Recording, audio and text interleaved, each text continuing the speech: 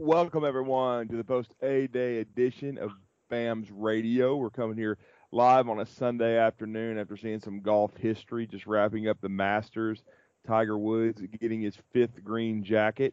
My father was able to take in the round on Friday, his first time ever at Augusta. Was able to hook him up with an early Father's Day present, so I'm glad he was able to see a historical tournament this year. My mother was with him as well. My cousin Janet, her husband, they're all golf fanatics, and they were able to see, the greatest golf tournament in the world.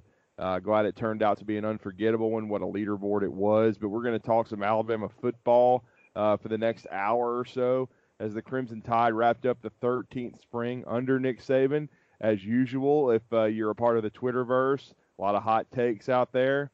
A lot of hot takes with some alcohol involved, probably, with folks that don't understand college football very well. But again, the Alabama Crimson Tide, I thought, finished up A-Day very strong. I thought we saw some progress defensively, which I thought was very exciting. But we're here with the usual threesome, and that is the wizard behind the curtain, the producer and co-host Thomas Watts. Does an outstanding job, always keeping us rolling here at BAMS Radio. And also our third compatriot, and that is the former national champion and member of the University of Alabama, now noted insider, but William Redfish Barger is with us from 89 to 1993, a big part of the Alabama Crimson Tide. Welcome back, gentlemen. But William, I know you were going to do some digging after you were with us part of last week, because I know due to family obligations and some other situations, you weren't able to take in the two scrimmages. But you were able to see, A-Day, and now talk to some folks. What are your overall impressions of this squad now that they are going to start preparing for the summer and then fall camp coming up for Nick Saban's 13th year?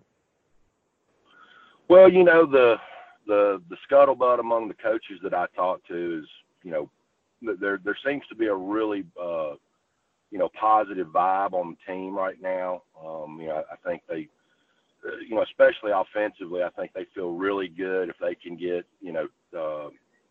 Deontay Brown and Kedrick James squared away and back in good graces on the team. James is probably on his, last chance with the leadership council. But, they think he can be a stud if he'll behave himself and can quit, trying to pretend like he's Tony Brown. But, they're really high on Kyle Flood. They said he's brought a kind of a new level of intensity and the little things are really important to him. He drives that home with the players every day. He's real excited about the players that he has to work with. I think you're seeing a kind of a change in philosophy. He's a lot more into, power guys at the point of attack with the interior guys. And I think you've got, you saw three of them, although, Cornbread won't be out there for the Duke game. But he really likes, Brown at left guard, Owens at center, and Ikio at right guard. They've been really pleased with the way that Alex Leatherwood has responded at left tackle. He seems to be, of all the guys that I asked about, they said that he's really responded the most positively to Flood's coaching. They've really got a lot of, toys to work with over there. They've, got two pleasant surprises in Jerome Ford and John Mechie. There are two newcomers that are really going to help the offense out. And I think, yesterday when you watched the game, it was really nice to see Mac Jones, come back from struggling last Saturday in the scrimmage. And I was really, pleased with some of the stuff that I saw from Talia Tagovailoa as well. I mean, it didn't look like the moment was too big for him. Obviously, he's got to learn to look that deep safety off when he floats the ball down the left sideline. But, I thought it was, overall, I was really pleased with what I saw out of the team. I think it's a positive that the offense wasn't able to run right over the defense, and they were able to keep them honest. I really feel like just after, watching the game yesterday and from talking to some of the coaches, if they can just find another inside linebacker to, play next to Dylan Moses, this team's got a chance to be special. And, I agree. I thought, I would have actually been worried. And it did bother me a little bit. The first two scrimmages, Alabama was able to run the football pretty effectively. at times, even against the ones. So I would have been more concerned if that had continued, on Saturday, but it did not. I thought the defense took some steps forward. Certainly, Nick Saban wants them to be able to run the football in the fall, but I think they'll be able to do so. And I'm not having Jedrick Wills, and then Womack, tweaked his shoulder. So they had to do a lot of shuffling along the offensive line. We didn't see the first group. But I will make one, prediction just because I think both of them are high-level guys that have a chance to be first-round picks. But I think as far as bookend tackles, when you're talking right and left, I think Jedrick Wills and Alex Leatherwood could be the best tandem Alabama's had during the Nick Saban tenure. They've had some good ones, but I think Alex is back at his natural position, and we all know Jedrick's an outstanding talent, and he'll be back easily by the fall. So I think they got a chance to have really good tackles, and a really good. I think that those two guys are set in stone. You made a good point about the competition at the center and guard positions. I do think Chris Owens has the edge right now due to his intelligence and leadership ability. But the guard positions, Matt Womack will still have something to say, but I think he'd be a really good swing guy. If you get anybody banged up, he can play, the two guard spots and either tackle. So he could be your ultimate experienced swing guy as a senior. But it really comes down to Cornbread when he comes back out of suspension. And he can play either right or left guard. You got Emil Ekiyor who can, do the same thing. He's also played some center. So there's a lot of versatility there. And then, Evan Neal. I mean, he is a man mountain. It wouldn't surprise me if by fall, because we've seen these guys make, vast improvements in those coming months, that, he ends up maybe at left guard. And then it's a battle royale with Deontay Brown and Emil Ekiyor. So there's a lot of possibilities coming up. I was really impressed with the catch and run for a touchdown from Kedrick James, but you brought up a great point. He's got to get, his head screwed on straight. If he does, I think he can be a stud tight end. Also needs to continue to be more consistent as a blocker. But I thought also he made a couple of really nice catches, really like Cameron Latu. I mean, he catches the ball with his hands. Now, he's got to gain 10 to 15 pounds across his upper body so he can become a more effective blocker because he's still making that transition. But I think they found a place for him to play. And I think with his development, Miller Forrestall, who's a program guy, and then you've got, Kedrick James. If James has a good summer or if they think he's in place to, I don't think Alabama's going to take a graduate transfer tight end. I think they probably like where that position is evolved. And then you still got Giles Amos, too. The walk-on. So I think they like where the tight end spot is now. But you're right. It's going to come down to that weak side inside linebacker. That's where we could see an addition depending on who hits the transfer portal. Though I will say I was extremely encouraged by the performance. He led both teams in tackles of Shane Lee. I talked to somebody that I respect a lot after the game, and they brought up a comparison to Sean Dion Hamilton because Shane is a little on the short side like Sean, very thick, probably not the fastest guy, but though I don't think he's slow, but he diagnoses very well. And I talked to Dylan Moses about it after the game, and Dylan said he's a lot further along than I was 2 years ago when I came in. And Dylan now is the mic. I think he's comfortable where he is. So, I think Joshua McMillan is solid right now, but Shane Lee with a good summer could be a guy as a true freshman that, early enrollee that could maybe even start at some point during the next year. And see, what's so funny is there was a lot of people that follow recruiting, these hot takes that thought Shane Lee might need to be cut. Shane Lee was too short. Why did Alabama take Shane Lee so early? Same thing with John Mechie. There's other more explosive receivers they thought on tape out there. Why are they not taking 2 or 3 more? Why aren't they taking, this guy or that guy? John Mechie, 5 catches, 133. Now, do we all think he's going to start? No. But, I think he's proven himself capable of playing. And then, by his sophomore year, being a starter.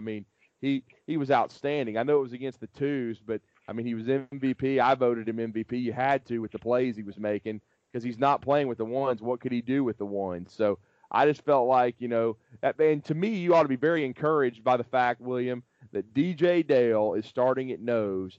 John Mechie looks like a stud, and Shane Lee does as well. And those are three of the dudes that were supposed to be on the back end of that recruiting class. So if those rankings come close to being accurate, this may be a class that's better than the 2008 one with more depth and a bunch of ass kickers on this football team. If you're an Alabama fan, you got to be really excited about this number one ranked class and how good it could potentially be.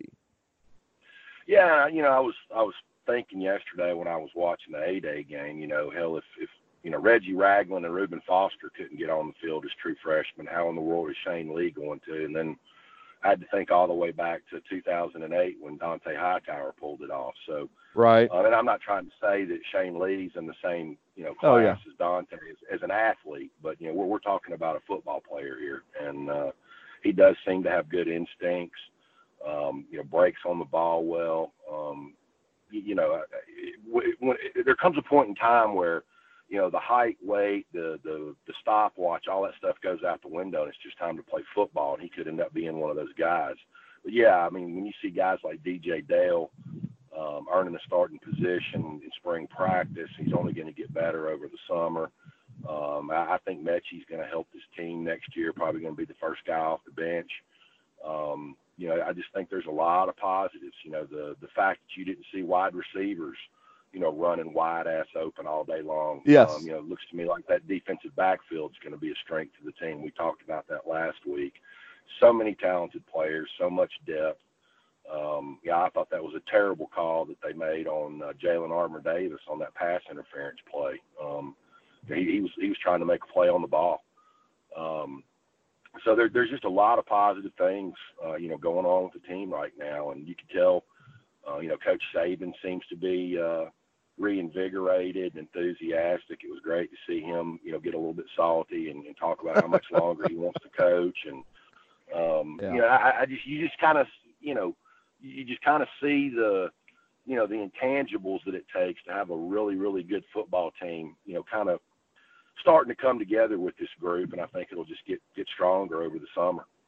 Well, and I think you're right. I think Trevon Diggs definitely looked like he was back. He had the pick of Tua Tagovailoa. I thought, Eddie Smith had a nice play on Talia Tagovailoa. I thought the coverage was really good. I mean, certainly Mechie got loose some, but he made a good catch on the deep ball too. Pretty good throw by Mac Jones. Mac Jones certainly for the second straight time had a nice A-Day. He bounced back from that early pick, to throw for over 200 yards. I think he's solidly the number 2 guy. I saw enough out of Talia Tagovailoa to continue what I believe, and that is that he can develop into a starter at Alabama. That throw he made to Waddle was one of the best I've seen inside Bryant-Denny Stadium. Now, do I think he's, of course, as far along as Tua? No. Tua is still the best I've ever seen when I saw him in his first scrimmage, just the way he threw the ball. But Talia showed instinct. But you're right, William. He's still got to get a little bit better with his eyes. And he is only 5'10 and a half, but he's got plenty of arm, plenty of moxie. He didn't get a chance to use his mobility a lot yesterday. He's very mobile. I just think, with those intangibles, he's got a chance in another year to be, a heavy threat to start, and then Mac Jones can compete and, of course, be to his backup going in. And I know there were some people, there was even articles written about Tua not having a great A-Day and not having a great spring. I mean, come on, people, wake up. I mean, give me a break. I mean, I know he threw an interception late, and I know his team lost 31-17, and now you want to make comparisons to Jalen Hurts and the horse shit he played against at Oklahoma in their spring game, because I can guarantee you right now, if you match up Oklahoma's defensive personnel with Alabama's, it's like comparing a Rolls Royce to a Pinto. It isn't even close. So, I mean, I'm glad Jalen played well, but already trying to make a rivalry out of it is pretty pathetic. I mean, this was a game, set, match. Tua is the better player, man. That's the reason Jalen moved on. And Tua is going to be fine. I mean, I actually consider it a good thing that he had to earn a lot of things against this defense. It means the defense has a chance to be elite and very good if a couple of, if the defensive line depth develops like we think, and then, if they can find a weak side backer. Because remember, They didn't even have their best pass rusher, we think, in Terrell Lewis. So he didn't play. But I will say this, William, I was extremely impressed. Matter of fact, I love Anthony Jennings. You know I like him a lot. I didn't vote for him for MVP. I voted for Ayabi Anoma. I thought that son of a bitch played his ass off, and I thought he was a factor the whole game. And I thought he showed up against the run too. You can tell how Saban sounded talking about Ayabi. He thinks he's about to be a superstar. And I'm telling you right now, when you think about him, and I saw enough out of Chris Allen, the foursome they're going to put on the field, that outside linebacker is going to be the best that Alabama's ever had at one time under Nick Saban on one football team. I was going to ask you, because I didn't have a roster and I was running around doing stuff while the game was on. Who was number 44 playing outside linebacker? That's yesterday? Kevin Harris. He's the true freshman early enrollee. He's put on some good weight. He's put on some good weight. Well, yeah, and see, think about this, William. The threes at outside backer for Sal Sunseri are Kevin Harris and Jerez Parks. Yep. Two pretty good dadgum football players right there. And you know what I think of Sal. Tosh did a great job for Alabama for the last 3 seasons, but he's not the technician that Sal is as a coach. First of all, Sal knows what buttons to push, and he knows how to keep a foot up somebody's ass, okay? And he will at all times. Now, is he the recruiter Tosh is? No, but he'll be close enough. And to me, I think see what Sal does is he doesn't put up with any shit. He wants the little things done right every time. And in hindsight, if he continues on the same path, when Ayabi Anoma's name's called in 2 years and he's the 7th pick in the draft, he's going to thank, or maybe even higher than that, who the hell knows. He's going to thank Sal Sunseri for coming along, because I think Sal Sunseri is going to save his career, because as good as Courtney Upshaw was, Upshaw doesn't have not half the talent that this kid has. And I think Terrell Lewis is more talented than Courtney, and we know how good Courtney became under Sal. So I just really think that this hasn't been given enough, pub about the addition of Sal Sunseri coming back to Alabama. And I'm going to tell you something else. Having Vinny Sunseri as a graduate assistant defensive backs coach is going to help this football team immensely going forward, because he was all about the details and a mental guy. Of course, Vinny had physical talent, but he wasn't Mark Barron, okay? But I think he has a gift. He's cut from the same cloth as his dad. And I think when you add Charles Kelly and Carl Scott being a year more comfortable working for Nick Saban, and then you have Nick Saban putting a foot up everybody's ass, then I think this defense is going to get better. It's going to come down to Pete Golding, settling into this role as defensive coordinator, and then them developing a weak side backer. If that happens, then I think Alabama's going to have the best team in the country. Well, I think people are kind of underestimating Sal as a recruiter. I mean, is he? Oh, yeah, that may be a good point, yeah. At his age, do I think he can go, coast to coast and everywhere in between and get players like Tosh does? No. But where he's going to be asked to recruit up there on the East Coast, he has got, 40 years worth of relationships. He's the one that kind of started that pipeline up there with the Kwanjo brothers back in the day. And, where he's going to be asked to do his damage, I think he'll be able to do some damage. Yeah, that's a good point. And I just think, and I wanted to get your thoughts on Josh Jobe. I really was impressed with him. He's given up some plays this spring, but you can see the talent. And, his development's going to be really key to this secondary being elite. Well, we talked about this, I think, last week. I thought they made a huge, tactical mistake, wasting a year on him, basically. That they should have played him earlier based on what I saw out of him against Clemson. Like you said, yeah, he gives up some plays. But, playing that spot is no different than playing, left tackle. You're going to get beat sometimes. I don't care how good you are. You're going up against, the best athletes on the field, and you can tell it's important to him to be good. He's a big dude that's gotten bigger, and I like what he's done so far, going all the way back to the national championship game. It's you could have, you're talking about and I'm probably going to disagree a little bit with you on the left and right tackle tandem. It's going to be hard to beat what was there last year. Maybe they can do it. I don't know, but this could be the nastiest two-corner tandem, of the Nick Saban era. Everybody saw how good Surtain was right out of the gate last year. They took Jobe, a little bit longer to get comfortable, and I think he's still in that process. But man, it's it's not just them. It's the safeties. They're deep. It was nice to see them making plays on the ball yesterday, and like you said, I think once they get Chris Allen and Terrell Lewis 100% and comfortable coming off the edge, those guys' jobs could become a lot easier. Yeah, and and the defensive line depth. I mean, we saw Alfano out there. He had a couple sacks, and he was with the 2s and the 3s, William. But he had a little bit of a rough go this spring because of a concussion, and he kind of fell behind. But you still got him. We've seen enough out of the Bogby and DJ Dale. We think they're all going to be factors, no question about that. You've got Raekwon. You've got, of course, LeBron Ray. Still got the 3 guys coming this summer that could factor in as well. Brian Young and Ingraham and Sopsher. Yeah. Sopsher. They're still not even on campus yet. So it's going to get ugly real quick for opposing teams as these young kids continue to develop. And that was the guy that outside of Dale, that was the guy that the coaches were most excited about. The lights finally come on for LeBron Ray, and they said he had a nasty spring. If he can stay healthy, he could be another basically one and done starter, like Quentin Williams was.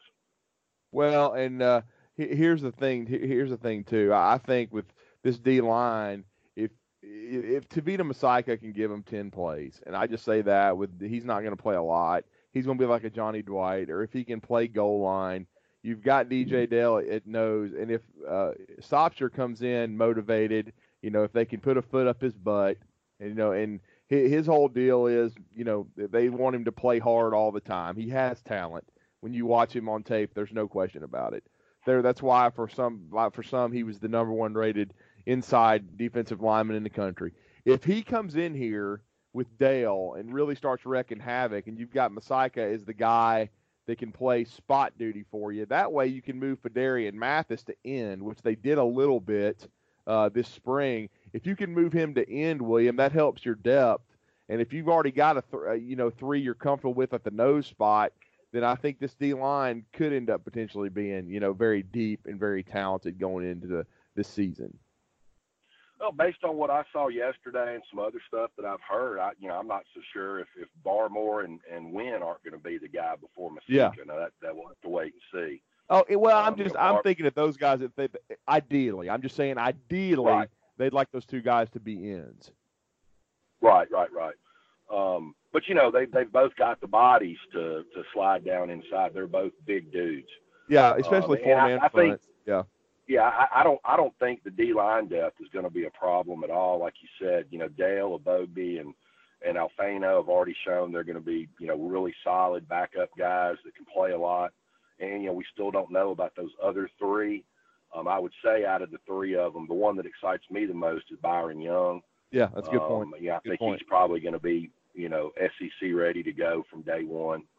Despite not participating in spring practice, he's going to be able to go through the summer conditioning program, which is totally different than what they've been doing right now leading up to spring practice. So it's, I think this is probably one of the most exciting and the most potential that I've seen of a team. Because, there's a lot of people, that think that Alabama's taking a step back and Clemson's the big dog now. I don't agree with that. We'll have to wait and see how it plays out. But I think this team really has a chance to be special.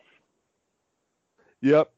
I mean, I think no question about it. I think this team has a chance to be really good. They've got as much potential as any Nick Saban team. Of course, it would be predictable. I've already got a message on Facebook saying the offense is not very good, and the wide receivers dropped a bunch of balls, and the line can't block and everything. It's once again overreaction, and they don't. It's just like one of the stupidest things and I've heard a lot of stupid things in my 4 years being a part of the media covering Alabama.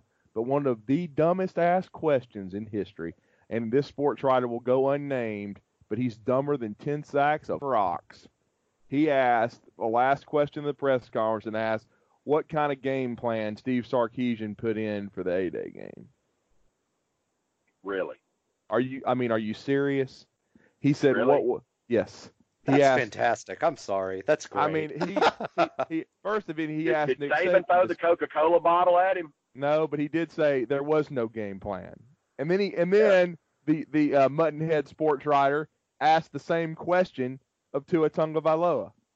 And I'm like, dude, I mean, they may have even heard me. When he asked this of Saban, I'm like, what are you asking? Why don't you ask him about Shane Lee and his progress? I mean, are you really serious right now? You're asking about a game plan in a spring game? I mean, come on, just give yourself a lobotomy and resign from your job because you don't know what you're talking about. Okay? You don't deserve to cover this football team if you're that stupid. Okay? I mean, Yeah, I've never had this guy on my show. I would never have him on my show because he's a moron. He doesn't know what he's doing. I don't care if he hears this podcast. He doesn't know what he's doing, dude. He's a joke. Well, I know the game's changed a lot since I was there in the early 90s, but I participated in 4 spring practices and don't ever remember receiving a game plan before the 8-day game. I'll tell you what the game plan was. It was blunt 45 and toss 48 35 times a piece. That's what the game plan was. Spring is about individual matchups and getting better at position groups and competing, and there is no game plan. You're not competing against a team where the score's even going to be kept or worried about. You want the defense to be better than the offense. If the offense is going out there and lighting your defense up, guess what? You're probably not going to have a real good defense. So, agreed. Saban has said over and over again, one of the priorities this spring, was to get the new coaching staff comfortable with the players and vice versa, and get back to where they're stopping the run, playing 2-gap control along the front 7. And I think they accomplished that goal. So, I just don't see how anybody, and that's one of the many reasons why I don't participate in social media, because I'd probably want to, kill myself, much less somebody else. Take some time, go down there one spring and enroll yourself in Football 101 and learn something.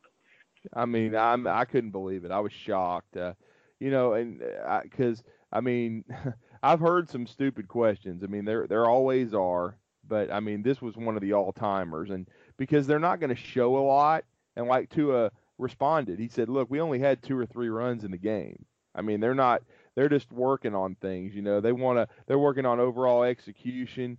They're going to be vanilla. They're not going to show a whole lot. I mean." Yeah, what do you want to do? Put the whole game plan on tape for Duke or whoever you're playing down the stretch? They did run a couple gadget plays to keep it loose. I mean, nice throw by Slade Bolden to Cameron Latu, and then of course, they ran the other gadget. I believe Jalen Waddle threw the football. So both of those worked. They were nice, but again, that's not that's just something for the fans and things like that. But they're not going to show a whole lot. And I was just shocked, that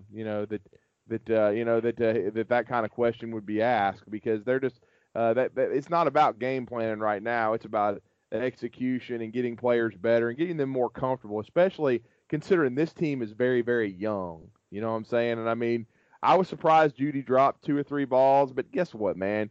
It's the A-Day game. It's not something to get all concerned about. I'll never forget Blake Sims. He didn't have a good A-Day game. Everybody said, well, he'll never be able to play all that well. He's not the answer at quarterback. We all know what happened. He was basically the best. He set a total offense record at Alabama. I can remember, what was it, spring of 2011. Yeah. A.J. McCarron didn't have a good spring, and a lot of people thought Phillip Sims was going to be the starting quarterback. And, you saw what happened in 2011, 30 touchdowns and with only 3 interceptions by A.J. McCarron. So you can't look at that game, and take a lot away from it, because it's just an orchestrated scrimmage. But you just mentioned a player. I don't think I've shared this on the show yet. Talking about Jalen Waddle, and I didn't know this. You may know this, Drew, being a basketball fan. But a buddy of mine's son was a 2-sport athlete in high school, football and basketball, pretty good high school wide receiver. I don't guess he was very good at basketball, because one Jalen Waddle threw up 48 points on him a couple months ago at the rec center, and he got to talking to him. And I did not know this, that Jalen Waddle had a solid Texas A&M basketball scholarship offer as well coming out of high school. Well, I can tell you this. I've watched some of his highlights in basketball, and you got to remember he's not really not even 6 feet tall, and he played above the rim, so he was a really good player. I mean, he could definitely play basketball. But here's the cool part. I mean, there are times when I watch that wide receiver group, and they didn't really involve Ruggs a lot yesterday. Now he was a player in that second scrimmage, man. He was explosive as all get out. But I think at times when you look at this wide receiver group, and I know this is going to sound crazy, Judy won the Biletnikoff Award, and Saban talked about it yesterday. But I sometimes think he's the third most talented guy because Henry Ruggs is so explosive, and then I think Waddle is probably the most talented. And then you think about Devontae Smith being number 4, that's sick, and then John Mechie being number 5 right now.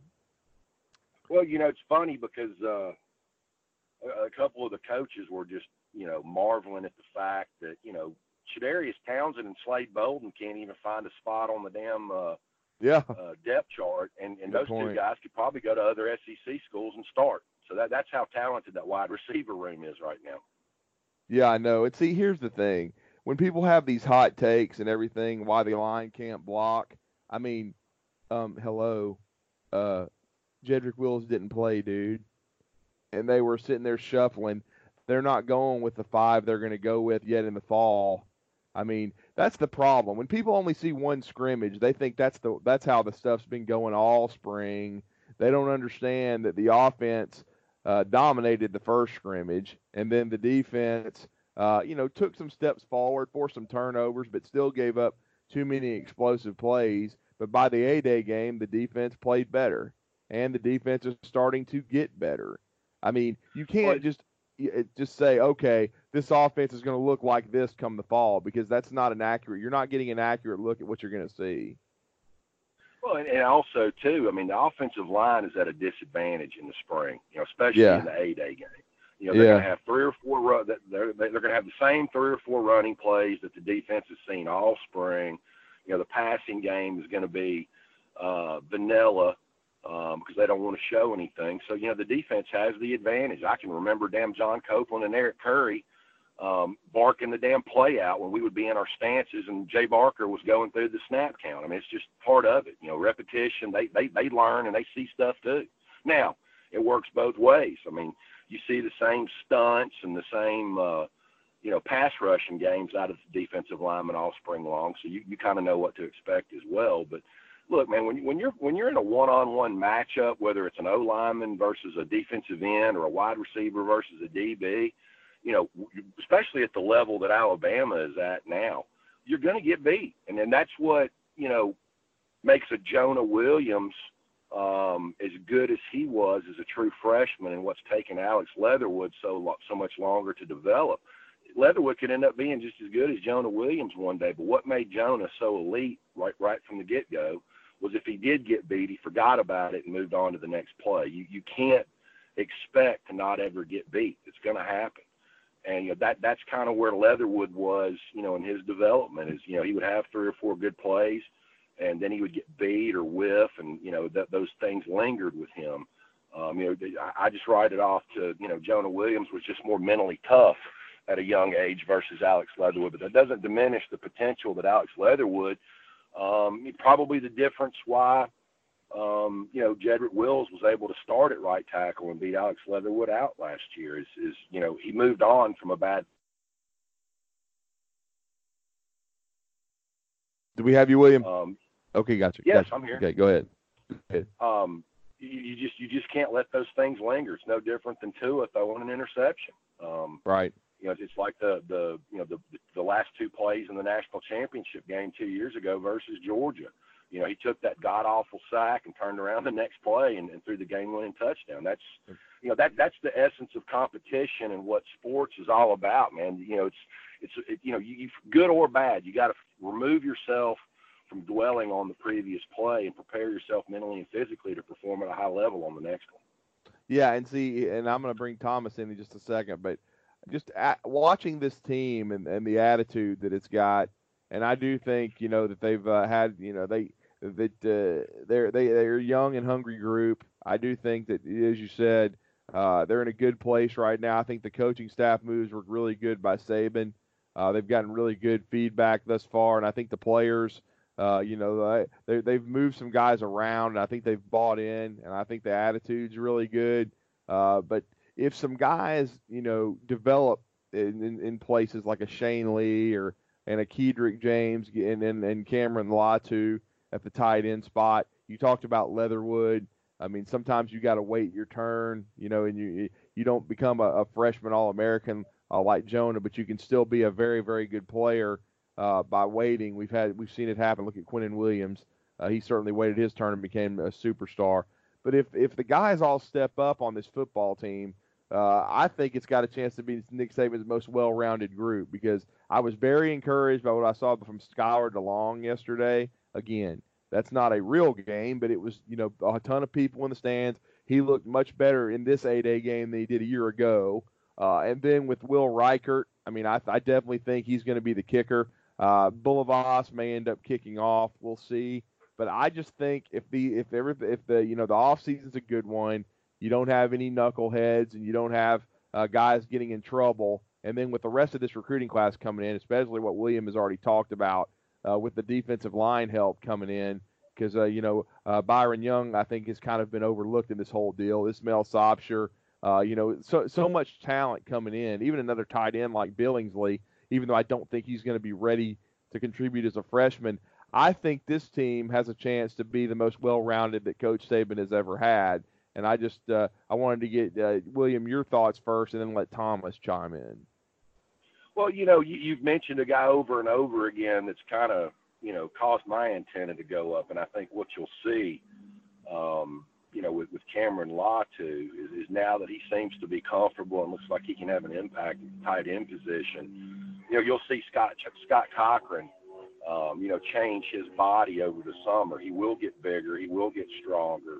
They had him, trying to make him probably into something that he wasn't. He wasn't an Anoma or a Terrell Lewis or a Chris Allen, naturally a quick twitch guy out there as an edge rusher. So, they'll change his body over the summer. He will add weight. He'll get bigger and stronger. It's funny because you always get the same mind-numbing responses from some fans this time of the year. Oh, well, the offensive line's fat and so-and-so's got a gut. Obviously these people have never spent any time lifting weights and they don't understand anatomy and physiology. It's impossible to get bigger and stronger without adding bad weight. It's impossible. And so, what they'll do is, they'll peel some of these guys down over the summer. I mean, you can lose 10 to 15 pounds in camp just standing out there twice a day in that damn heat, whether you're running or not. So, forget about the guts, forget about somebody, looking bad. They're all going to look totally different when you see them against Duke in September.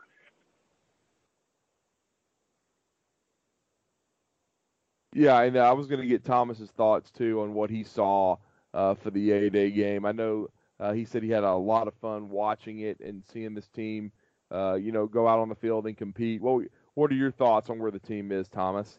Well, it's obviously, disclaimer, it's a work in progress. Fully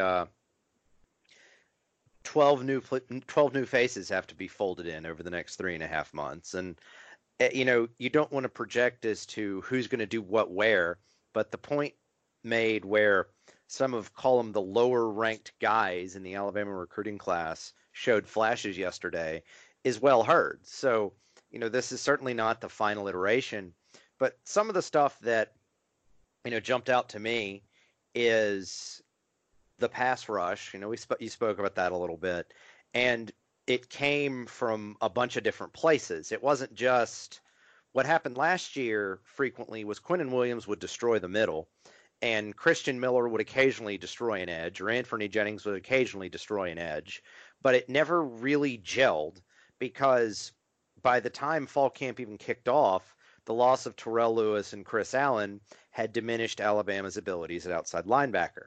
Now, Alabama's going to need injury luck, as you've said, but with not even a full complement because Terrell Lewis didn't compete yesterday, Alabama was forcing pocket adjustments, and it was partially that the offensive line struggled at times, but Alabama's coaching staff is going to want to find the best five, and the best five might change between now and the end of fall camp.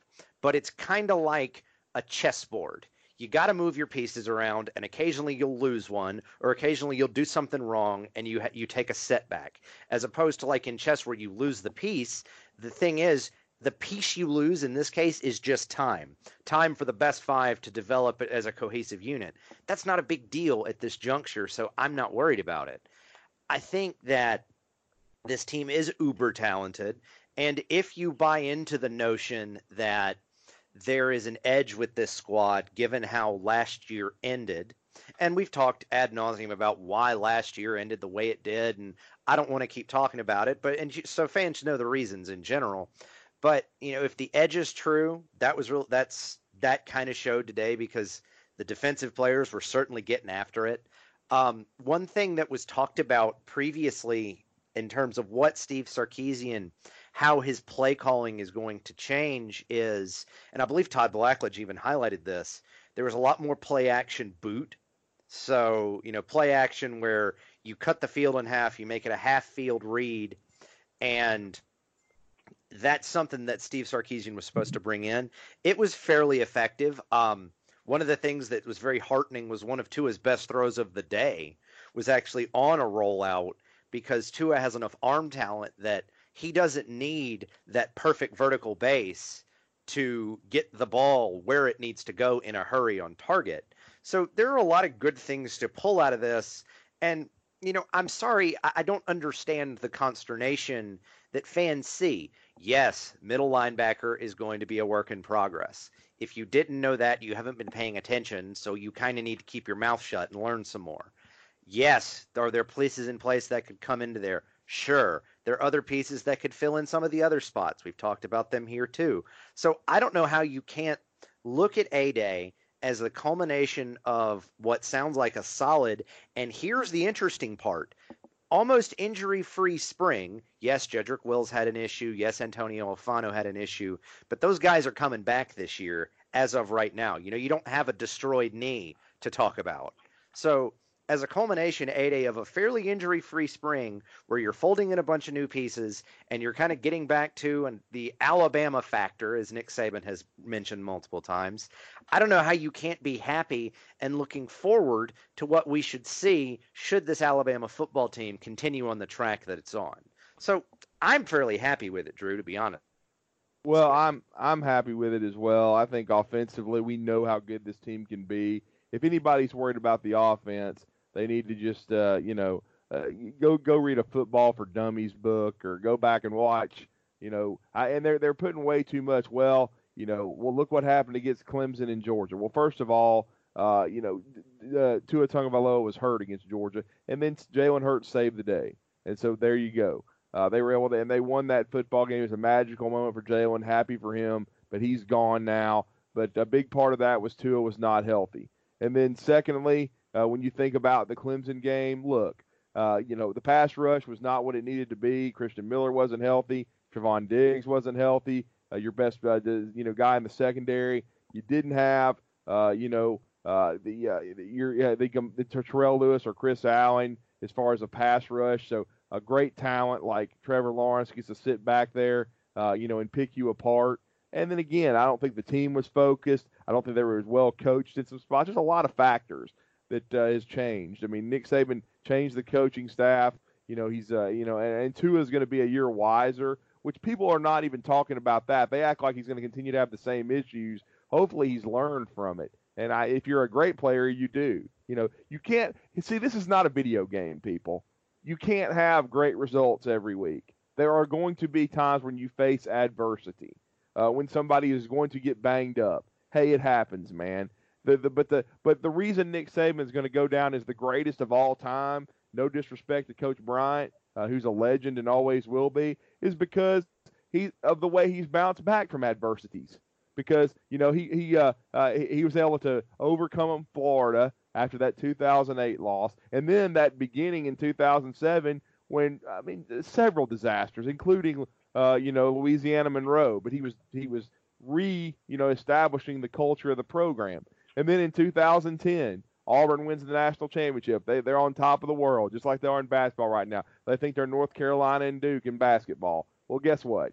They thought they were going to dominate in football, and Nick Saban dropped an anvil on their head and won the next two national championships. And by the time he won the second one, Gene Chizik was in the toilet. Okay? And then Auburn bounces back, and they go to the national championship game on a fluke in 2013, because that's what it was. It was luck. But Nick Saban in the program from that point forward win two more national championships. And guess what? Gus is about to get fired. I mean, he's just barely hanging on right now. They're gonna now the state media and the Auburn media, they're gonna spin it like Auburn's about to lurk, and they may do it. They may surprise some people. I don't personally. If they're going to go with Bo Nix at quarterback, I don't give him much of a shot, because I don't think he's Tua Tagovailoa, and this Joey Gatewood, give me a break. I don't think he can throw the football well enough. So I just don't. I don't know that Gus can win enough games to continue to be the head football coach. So I just think with Nick Saban, he's been able to go to 4 straight national championship games, and he has a good enough talent base to go to another one. Of course, Alabama's going to need some injury luck. The last 2 years they've had bad injury luck. They overcame it in 2017. It caught up to them last year, and Clemson knocked the door down. You got to give Clemson a lot of credit. But I still think if Alabama's healthy, they're more talented than Clemson. Clemson lost a lot on defense. They're going to have a young defense too. Yes, they've got a great offense, but I mean, if Alabama can put a great pass rush, that like I think they can on the field, then I think they can get after Trevor Lawrence, because Tua Tagovailoa had to go through some adversities, and Trevor Lawrence is going to go through some too. Everybody does, and it's how you respond. And I think Nick Saban and Alabama and this football team are responding the way I was hoping, and hopefully they'll have a good summer. People, stay on the straight and narrow, and they'll have good injury luck, and that they can finally, I think, go back to, being the standard in college football. But I'm excited about the offense. I don't think they have a weakness now that I've seen Cameron Latu and hopefully Kedrick James, get back on the straight and narrow. I think Irv Smith was outstanding, but I think they can, through a committee, they can be really good at tight end again. Receiver is ridiculous when you add Mechie to the foursome that they've got. The offensive line, the talent is there. They just have to find, the spots. I think they've got an outstanding young quarterback in Tua Tagovailoa behind his brother, Tua, who I think can be as good as anyone in college football. And then I'm as excited as I've been, about the special teams in a while. I think Reichert can hopefully have a J.K. Scott type impact at place kicker. DeLong hopefully has gotten himself on the straight and narrow. And then defensively, look, I never expect Alabama. I know they took some steps back last year, but they still were pretty good, just not up to Saban standard. But I know how Saban responds to these kind of things. And, if Pete Golding can come through and they find the weak side linebacker, I think the secondary's on a pace to be nasty. And then we've already talked about the defensive line and outside linebackers, how ridiculously talented they can be. This has a chance to be a really, really special football team. Yeah, and I think, you bring up a great point, Drew, about, that's basically the nature of sports and competition is how you respond to adversity. Obviously, the Clemson beatdown was adversity, but, look what just happened an hour ago on the golf course. Yeah, Tiger Woods. That's a great point. It took him a long time, and he screwed up his life professionally and personally about as bad as anybody can. But, anybody that wasn't watching that, and wasn't pulling for Tiger Woods, there's something wrong with you basically as a human being, because that's kind of the essence of what it's about to be a human is you give somebody an opportunity to improve themselves and better themselves and right the ship and make good on their mistakes. And Nick Saban has always answered the bell the following year after he's been forced, and I think the program from top to bottom, needed a little serving of humility and adversity to kind of right the ship. And I think you're seeing that taking place right now. I'm very excited and positive about what I've seen this spring and what the direction I think Nick Saban has taken the program in. Yeah, and then one thing we haven't talked about, we've almost been on for our hour because we've been ranting and raving, but we haven't even talked about the running backs. And, I definitely think Najee has elite talent. I think Brian Robinson has completely been undervalued. He caught the ball really well yesterday. I think he's a much better runner than people are fixing to see. I really, really am excited to see him take on a bigger role. And I think Jerome Ford, he didn't do as much in this scrimmage, guys, as he did in the first two, but he's got juice. I mean, he's got speed to get outside. They didn't showcase him at receiver nearly as much as they did the other two scrimmages. He can definitely catch the football. And we haven't even seen Trey Sanders. Trey Sanders and Keelan Robinson will be here in May. They will add to that running back room. And William brought up a really good point. I sometimes feel for Jadarius Townsend. I think he's an outstanding athlete that could help Alabama at either wide receiver or running back, but he's buried behind studs. This is a dude that could go to another school like a South Carolina and be a starter, okay? But he's at Alabama, and I credit him so far for staying because he could have gotten frustrated and left. But if he continues to grind, I think he's going to be a really good player. In the second scrimmage, he had a couple of touchdown runs in the red zone. He's definitely got the speed. He can catch the football. So I'm going to be interested to see where his final position is. I mean, I know they even thought about working him in the secondary, but I think he's really an offensive player. And if you think about it, with the likelihood of a lot of guys turning pro again next year, this offense from a skill standpoint is going to need a lot of guys to step in, and he could be one of those that would be ready to go and step in at Alabama and be, a much bigger part of the offense. But it just goes to show you how loaded Alabama is, how good the recruiting's been on the offensive side. And I think Nick Saban, I saw him, he sat down with Tony Barnhart and he talked about Alabama. Tony asked him about getting back to being a more physical football team and running football. He said that they're not going to change too much schematically because they got too many good skill guys. But I think what Nick Saban wants is better execution. Maybe not a different-looking offense in as much. I mean, even though there could be more bootlegs and there could be some tweaks added that Thomas brought up. But I think what Nick Saban wants, especially in the red zone, is better execution. He wanted the offensive line to be a better coach group. He wants those guys to be more powerful on the interior. William brought that up. But he wants them to execute better and be able to, to go back to Nick Saban's mantra, the Bama factor and making teams quit, making their ass quit, his old mantra, because, I think he felt like the execution wasn't as good as it should have been, and that was through a lot of maybe coaching that Nick Saban thought needed to improve, and I think that's one thing I'm really excited about too, because Najee Harris has been waiting his turn, Brian Robinson's definitely been waiting his turn, and then if Jerome Ford can kind of be a change of pace, then I think the running backs will be just fine. So, honestly, I think the pieces are all there. Could there be a graduate transfer inside backer if it's the perfect fit? Yeah. But I honestly think, with what I've seen out of Shane Lee, that the talent could still be on the team right now. It just needs to be molded. So, it's going to kind of be a cherry on top of a sundae kind of thing if Coach Saban and the group can find a graduate transfer that can make an impact on this team. And, of course, that'll just make Alabama even better. But I think right now, if you're Alabama, you've got to be, and you're an Alabama fan, if you sit here and listen to what we're trying to tell you, because I've covered this team for a long time. William played. I mean, he put the jersey on. He knows what it takes to be a champion. And then with Thomas and his football acumen, if you'll listen to what we're trying to tell you, this football team's got a chance to be very, very good. I think they've got. I hope they continue to talk about Clemson and talk about Jalen Hurts in Oklahoma and talk about all these other teams. Just let Alabama kind of sit back, talk about Kirby finally getting over the hump, but let Alabama keep grinding and come out in the fall and punch some people in the mouth. Well, I got a real simple solution for Nick Saban for the offense to be more effective in the red zone, and it doesn't take any ability. It doesn't take any talent. If they'll just cut their illegal procedure penalties in half from last year in the red zone efficiency will go through the roof. Yeah, that's a good point too. And those are mental errors that's got to stop. And I think that's another reason you saw so much change on the coaching staff.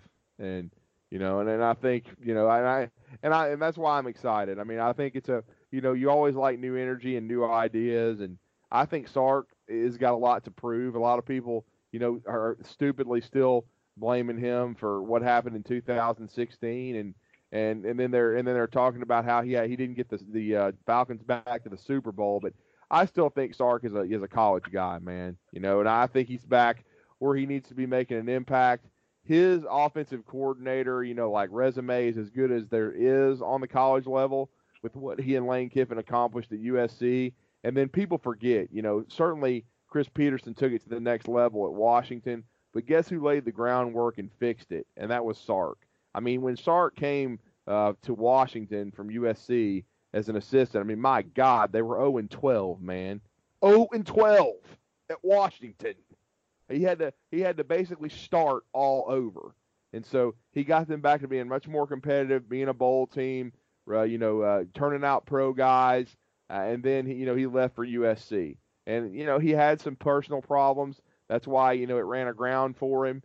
But there's no better way for him to get another opportunity within 2 or 3 years than to work for Nick Saban and help the Alabama Crimson Tide reach the top of the mountain again, because then he will get another head coaching job guaranteed.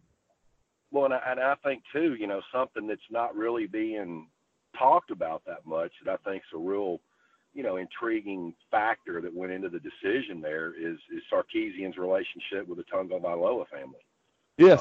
They've had the opportunity to have those two kids coached by the best in the business, and for whatever their reasons, and I'm sure they're very valid, that they seem to be infatuated with Steve Sarkisian, not only as a quarterback coach for their sons, but also as a play caller. So I'm putting some stock into that facet of this equation as well.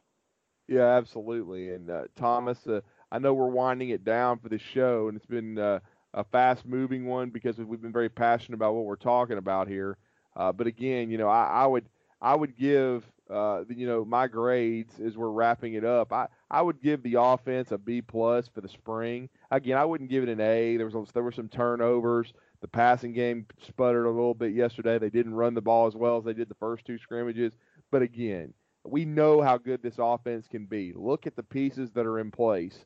I mean, you've got the deepest wide receiver core I've ever seen. You've got a tight end room that's developing.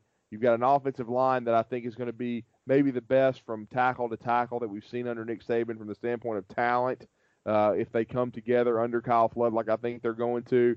And then, of course, and then you've got 2 running backs. You got a 5-star, and then a guy in Brian Robinson that's always been undervalued, that's got a chip on his shoulder. Jerome Ford the same way because he had to share carries with an Ohio State signee at Sefner Armwood.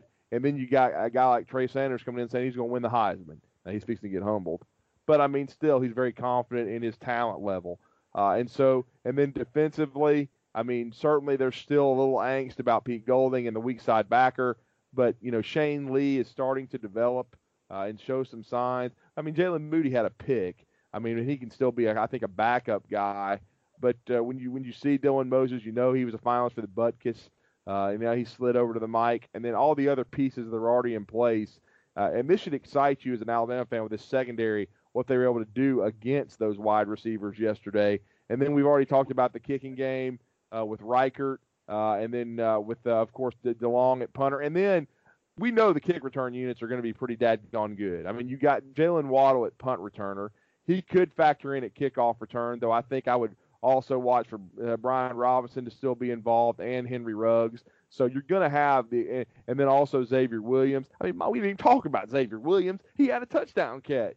I mean, he would be 6th in this wide receiver room. I mean, he's a redshirt freshman. I mean, so this team, I probably have never been more excited about a team. And I think part of it is also the intangibles and I know the chip on their shoulder that they're going to have because they got embarrassed by Clemson and because of this revamped coaching staff. I think that's another part for me. So I think the defense, I probably wouldn't give any aspect of this team an A in spring, but I think that's because of the upside I think they still have to go. I would probably give the defense a solid, B+ as well with the way they finished and the way this secondary is starting to develop and with what I've seen out of Shane Lee after, 3 scrimmages. And then a kicking game, I would give it a solid, B. I don't know if I'd give it a B plus yet because you still got to see Skylar DeLong do it in a game. But he certainly made progress, and I certainly saw enough out of Will Reichert that I think all three of these areas of this football team can be an A in the fall,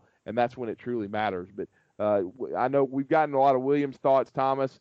As we're wrapping it up, what do you in your mind? What are the biggest?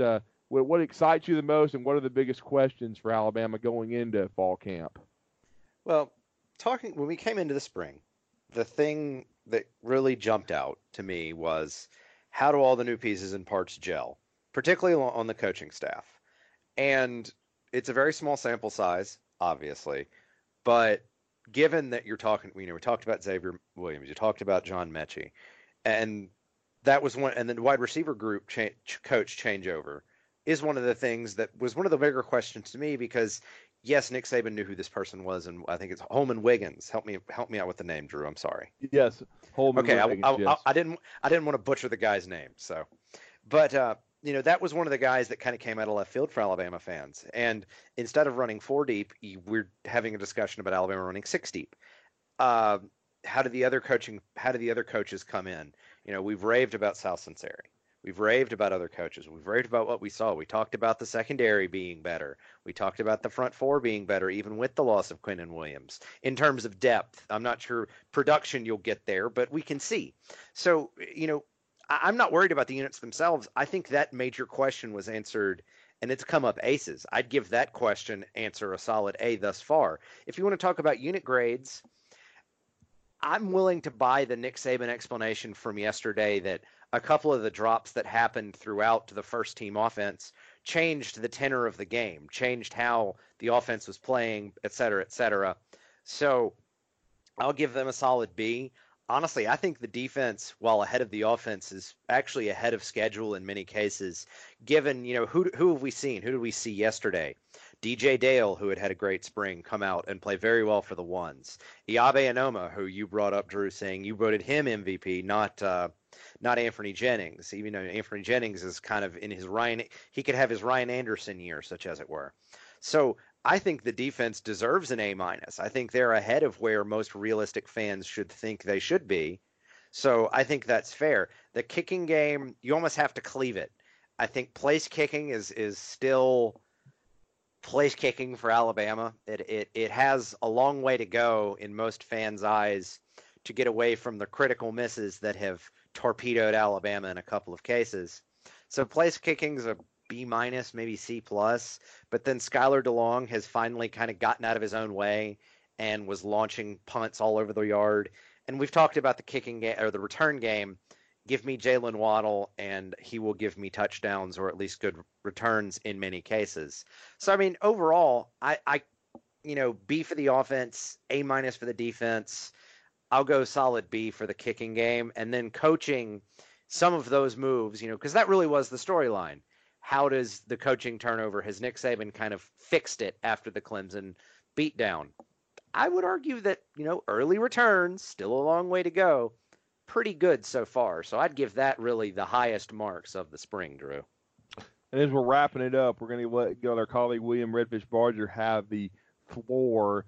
William, in your mind, I know you've given a lot of your thoughts in this hour plus, but what is the biggest question for you about this team? And then we know what you think the strengths are. You're high on several areas of the team, but what's the biggest question for this team as you see it going into fall? I think obviously it's the will linebacker spot on defense. While Thomas was talking, we talked earlier about some of the the remaining defensive linemen that are still to come this summer, and I'll be shocked if he's able to make a huge contribution this year because I think he's a bit of a project. But one guy at this particular spot that Nick Saban is super high on as a prospect is the inside linebacker from Louisiana, Christian Harris. He's good point. Great point. Yep, that's right. A factor, and we haven't talked about him. You've still got the summer and the fall for Ali Cahoe to continue to develop. I do think he's got some long-term potential there as a player as well. So, what's my biggest concern right now It's certainly going to be deeper, and there's going to be some more faces to plug and factor in. But that's really the only concern that I have, because it is such a big role in that 3-4 scheme that Nick Saban does. But that's my only concern is finding another guy that can play at a high level next to Dylan Moses. I mean, could Christian Harris come out of the gate and do it? Maybe, but I do think he's a guy that's going to factor in down the road and has a chance to be a very good SEC inside linebacker. Oh, I do too. I think he has all the physical talent. I know Saban felt like he's an NFL player. My only question, though, is he's played mostly safety in high school, and then wide receiver, and then he's returned kicks. He hasn't really been a linebacker. I know he did some in the All-Star games, but I'm like you, William. I think it's more, a guy that maybe in 2020 we could see become a bigger factor once he's comfortable with what they're doing schematically and gets used to playing for Nick Saban, and especially since he didn't get a chance to go through spring. But I think this has got a chance to be a special group. And we're going to come to you periodically now through the summer with BAMS Radio. It's probably not going to be a weekly thing, of course. We'll definitely be back to the grind of that when fall camp starts. But when news breaks and if there's a lot of things going on, we'll definitely be in touch with you and let you know that BAMS Radio is coming. We love doing this. I mean, it's become I've done it for several years now with Thomas, and now William's been a part of it for the last few, and we really have enjoyed growing it.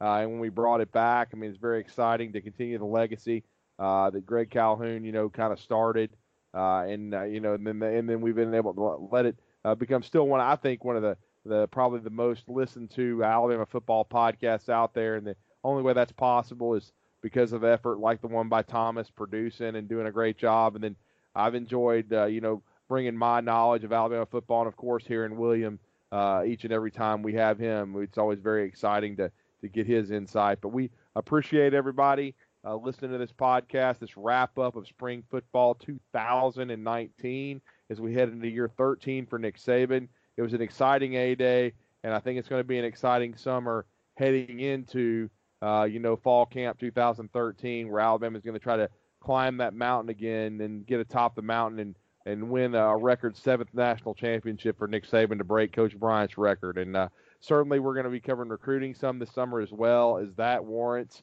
because Alabama is going to be hitting their recruiting trail hard. But we thank everyone for supporting BAMS Radio. I want to thank Thomas the Wizard Watts for getting us started today and doing it a little early right after the Masters. I want to thank William Redfish Barger. I'm Drew DeArmond, and we'll definitely be talking to you down the road. We appreciate everybody. Good evening. Everybody have a great rest of your Sunday. And of course, have a great summer. We'll come to you again soon. Roll Tide.